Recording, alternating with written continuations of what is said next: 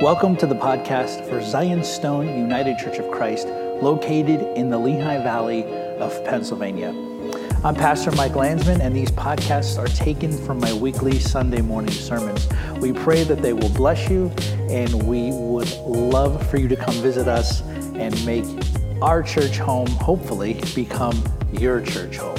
Here's what we have for today. Thank you for the reading. Good morning. Wonderful selection of texts from lectionary today. In last week's sermon, we looked at the passage primarily from Revelation, and we talked about Jesus as the firstborn from the dead, the ruler of the kings of the earth, and the faithful witness. We then looked at how that moves us as his followers, just like John, into doxology, hymns and expressions of praise, as we see that Christ has loved us, forgiven our sins, and has made us a nation of kings and priests. Today, we're going to take a brief look at all three readings to see a picture of Jesus from three different perspectives and how those three perspectives correct incorrect perspectives that people may or may not have of Jesus. So we're going to talk about Jesus in three perspectives today. The first one is from Revelation chapter 5, verses 11 to 14. And we have an interesting scene of some worship going on before the throne of God in heaven, continuing on from last week. But before we get in there, I'm going to talk. We're going to look at number one here, Jesus from a cosmic perspective. Now, some people, when they think of this word cosmic in relation to Jesus, they might be thinking of these sort of new age feel-good isms of like the cosmic Christ consciousness or the cosmic Christ spirit. That's not what I'm talking about here. And that's not what Scripture talks about when we're talking about looking at Jesus from a cosmic perspective. And oftentimes also, like in popular media, we see cosmic displayed in certain ways. So let me give you an example. So when I was a kid growing up, I used to be really into comic books, as you couldn't tell from like 3/4 of my pop culture references and sermons, right? So I used to be really into comic books. I used to buy them, collect them, read them. Now, when they had a character who they wanted to be like really powerful, right, who could fly into space and be so powerful no one could stop them, they would give them cosmic powers, right? And cosmic was just sort of this term that they used to explain something that didn't know. Their powers come from the universe somehow, and they make them super, super powerful. And so this theme of cosmic as expressed through sort of violent power finds its way into popular media that way. But then when we think of the word cosmic, we also think of thoughts of the violence in our universe that actually exists, right? Like black holes, neutron stars, dark matter. It was actually really exciting the other day. They got the first actual image ever of a black hole. You should Google it. It's awesome. But when we think of the word cosmic, we think of these things like these phenomena of black holes, a force so powerful nothing can escape it, not even light, neutron stars, dark matter, all of these sorts of phenomenon. I mention these things specifically because we think of violence and power expressed in specific ways. But when we look at how Jesus is presented cosmically in Scripture, we get a little bit of a different example here. So in this passage from Revelation, it's worth mentioning what's happening at this point. John is standing before the throne of God, and he's observing everything that's going on around him. And there's a sealed book that nobody can open. And John weeps in this vision because no one is worthy enough and no one is able to open this sealed book. And he starts to weep. But an angel comes to him and says, John, don't worry about it. The Lion of the tribe of Judah has conquered, and he's going to open the book. And so when John lifts up his head to see the lion, he doesn't see a lion. What does it say that he sees? It says he sees a slaughtered lamb, right? Seated on the throne, right? The slaughtered lamb is seated on the throne of God. And we see some clear Christian Christology on display here, right? Namely, that the belief that Jesus is in fact God. Then something amazing happens. Praise begins to erupt before the throne of God. And they begin to sing that this slain lamb that is seated on the throne is worthy to receive power and wealth and wisdom and might and honor and glory and blessing. Note that the lamb is not worthy to receive these accolades because he was the strongest warrior or he was the most violent, because he conquered, and he is worthy because he is the lamb who was slain. When confronted with the slain lamb, the worship that is offered to him spreads. It starts with the angels and the beings before the throne of God. But then it says in the passage that we just heard read, that worship then spreads to all those in heaven. And then it spreads from all those in heaven to on earth. And then it even spreads to those under the earth and in the sea and everything in them. Everything in the entire created order erupts with worship to him who sits on the throne, and to the Lamb be blessing and honor and glory and might forever and ever. And when we are confronted with the cosmic Christ, we are moved to worship and adoration that the slain lamb has triumphed. The second perspective I want to look at today about Jesus is from a corporate perspective. So in the reading from John's gospel, we get a little bit of a different perspective of Jesus, and we see him from a corporate point of view. Now, when I say the word corporate, I mean in the sense of a gathered group of people, right? Not the point of view of an individual, which we'll actually get to in a few minutes. So in the reading, when confronted with Jesus' death, the disciples go back to the only thing they really know. And this, remember, keep in mind, Jesus has already appeared to them in the room. Remember, they had the doors locked, and they were afraid.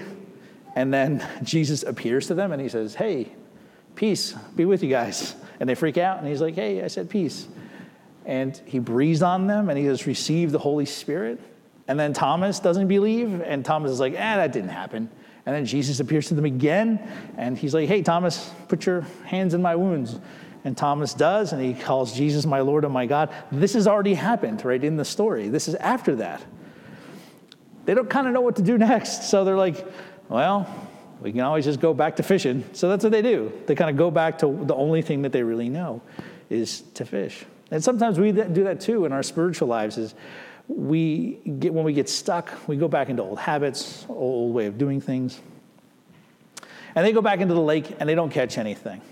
Then an amusing thing happens, and they wind up experiencing a miracle that ties in with how many of them were first called. So Jesus appears on the shore, and he calls out to them, and he's like, hey guys, have you caught anything? And it says they did not know it is Jesus. And then they shout back, no, go away. Don't you hate it sometimes when you know how to do something, and then somebody who doesn't know comes up to you and is like, hey, you should do this thing that you know how to do. You should do this in a different way. How would you respond to that? Probably not well, right? Probably not well. Like if Kenny was working on building a table or refinishing something, and I walked over to him and I was like, hey, Kenny, you should use this type of screwdriver to take care of this. He would look at me like I'm crazy, and he would tell me to go away, and rightfully so, because I don't know what I'm talking about, right? Makes sense. I kind of think maybe this is what's going on here with Jesus and the disciples. They're like, not this again. These people telling us how to do our job. No, we haven't caught anything. Leave me alone. But then he calls out to them again, and he says, hey, cast your nets on the other side, and you're going to catch something. And then they're like, all right. So they listen, and they instantly take in a massive haul of fish. And John, all of a sudden, he's like, oh, wait a minute. I remember this. This happened to us before. And John says, it is the Lord. It's Jesus. And then John's the clever one. He pieces it together before everyone else. And then Peter, he immediately throws off his work tunic when John's like, oh, that's Jesus. Peter's like, what? Throws off his work cloak, jumps in the water, and swims to shore. Leaves all his friends to bring in all the fish, right? And he swims and he gets there before the others do. And it's interesting, commenting on this, St. Theophylact wrote that John is more perceptive, but Peter is the more zealous. John is quicker to recognize Jesus, but Peter is quicker to reach him.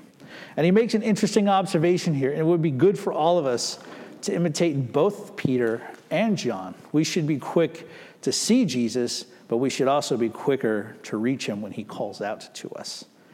And we are called, and notice this happened, brothers and sisters, not when each one was kind of off doing their own thing, but when they were as a group gathered together working, right? They were doing something together as a group. Jesus appears to them and calls to them. And then when they get to the shore, what does Jesus have for them? He has food laid out for them. He has bread and fish cooking, and they eat together. And when we are called by the corporate Christ, the Christ who shows himself when we are gathered together, we are invited to dine with him and with one another. Theophylact, again, commenting on this, he said, refreshment and delight follow after holy labor. And that's what we're doing here, brothers and sisters, is we are laboring together. And when we gather corporately here in church, we are joining the worship of the Lamb in heaven, and we are being fed at his table as a foretaste of the heavenly feast to come. And then lastly, from our reading in the book of Acts, we see Christ from the perspective of an individual. Now, this narrative is the account of the conversion of Saul, who is also called Paul. Saul was his Jewish name. Paul was his Roman name. He was a persecutor of the church, and we know his story. He thought by arresting people who were part of this new upstart sect that he was actually serving the God of his fathers. He was very zealous, and he was very, very much convinced of his own rightness in the matter. He even presided over the stoning of Stephen, the first martyr. And remember how last week when we talked about Jesus Christ as the faithful witness, and his active witness was the cross, Stephen is a witness to Jesus by himself being killed, himself being executed, following in his Lord's example. In this way, he is a witness to Jesus. Saul has a false understanding of who Jesus is, and blinded by his unbelief, he needed to be blinded with something else. And it says that he went on his way, he approached Damascus, and a light from heaven shone around him, and falling to the ground, he heard a voice saying to him, Saul, why are you persecuting me? We get some descriptive stuff in here. The light shines all around him. He falls down, and he himself becomes blinded, right? A physical manifestation of his spiritual malady. And Jesus speaks to him. Jesus asks him, Saul, why are you persecuting me? And what does Saul ask? He says, who are you? Who are you, Lord? So he realizes that this is an encounter with God, right? It's an encounter with the divine. And he says, who are you? And the answer probably surprised him a little bit. I am Jesus you are persecuting. Jesus then tells him to go into town and to wait because he's blind. And Saul listens. And Jesus sends a man named Ananias to pray for him. And Jesus tells Ananias, go, he is a chosen instrument of mine to carry my name before the Gentiles and the kings and the children of Israel. For I will show him how much he will suffer for the sake of my name. Jesus chose the unlikeliest candidates to be one of his apostles and to bring the gospel to the Jews and the Gentiles. And St. Paul even winds up bringing the gospel of Jesus Christ to Caesar himself in Rome. Because in Acts, he appeals to Caesar, and the book ends with him awaiting his appeal to Caesar. He appears before the kings of the earth. And it's interesting, brothers and sisters, that Jesus says, I'm going to show him the suffering that he will endure for the sake of my name, for the sake of bringing my name before the Gentiles and the kings of the children of Israel. And we are called to bring Christ's name to others. And at times, we may suffer for that. And I like to call this perspective of Jesus individual perspective, because Paul as an individual has an encounter with Jesus on the road to Damascus. Now imagine what that confrontation must have done to him. His entire spiritual life was completely undone. There was a massive upheaval in that the one person he did not believe in was the Lord he thought he was serving by persecuting others. And his sin is highlighted and illuminated by the light of Christ in all of its ugliness. And in that light, he is blinded. But then Jesus sends Ananias to him, and he lays hands on him, and he says, "Brother Saul, the Lord Jesus who appeared to you on the road has sent me to you so you can regain your sight and be filled with the Holy Spirit." And Ananias lays his hands upon him. He prays for him. Paul is converted, receives the Spirit, and the scales fall from his eyes, and he's able to see again. And immediately he went into the synagogues preaching that Jesus is the Christ. And brothers and sisters, all of us, we will see Jesus from all of these perspectives. We will be confronted with Jesus in these three perspectives. And we need these three perspectives of the cosmic Christ, of the corporate Christ, and the individual Christ, right? We need those three perspectives because each one of those corrects a false perspective. The cosmic Christ perspective corrects the false perspective that Jesus is not God. This is a problem that Christians had to deal with from very early on, and even continuing up until nowadays. There are many different religions and religious groups that use Christian terminology, but actually are not Christian in that they deny that Jesus is God. And we need this cosmic Christ. We need this picture of the slain lamb on the throne being worshiped as God, because it helps correct the false perspective that Christ is not God. He is God, and he is worthy to be worshiped and honored and glorified.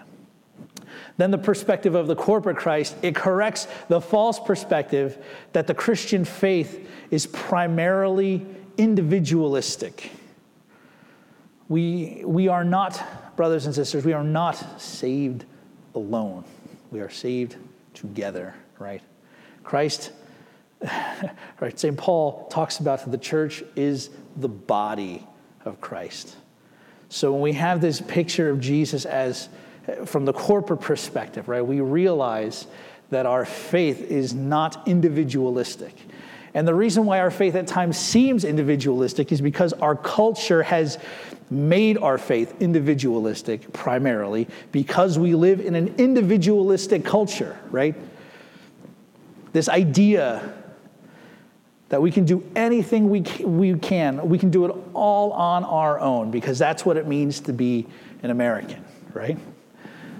But brothers and sisters, we get confronted with this because even in our own battle for independence as a country, we didn't just do it ourselves. We had help from the French and a bunch of other people.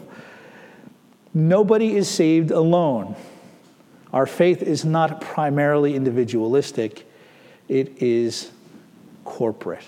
It expresses itself in a corporate dimension. That's why, brothers and sisters, as Christians, we cannot relegate our life of worship to me at home, just me and Jesus with my Bible. We need the church. That is why we gather, because we are saved together.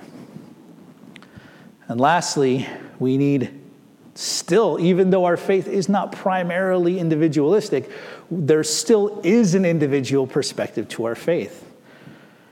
So when we see the individual Christ, right, like St. Paul does, it corrects the false perspective that we can ignore Jesus, that we can ignore his work, and that we can live as if he doesn't exist and as if he has no claim on us.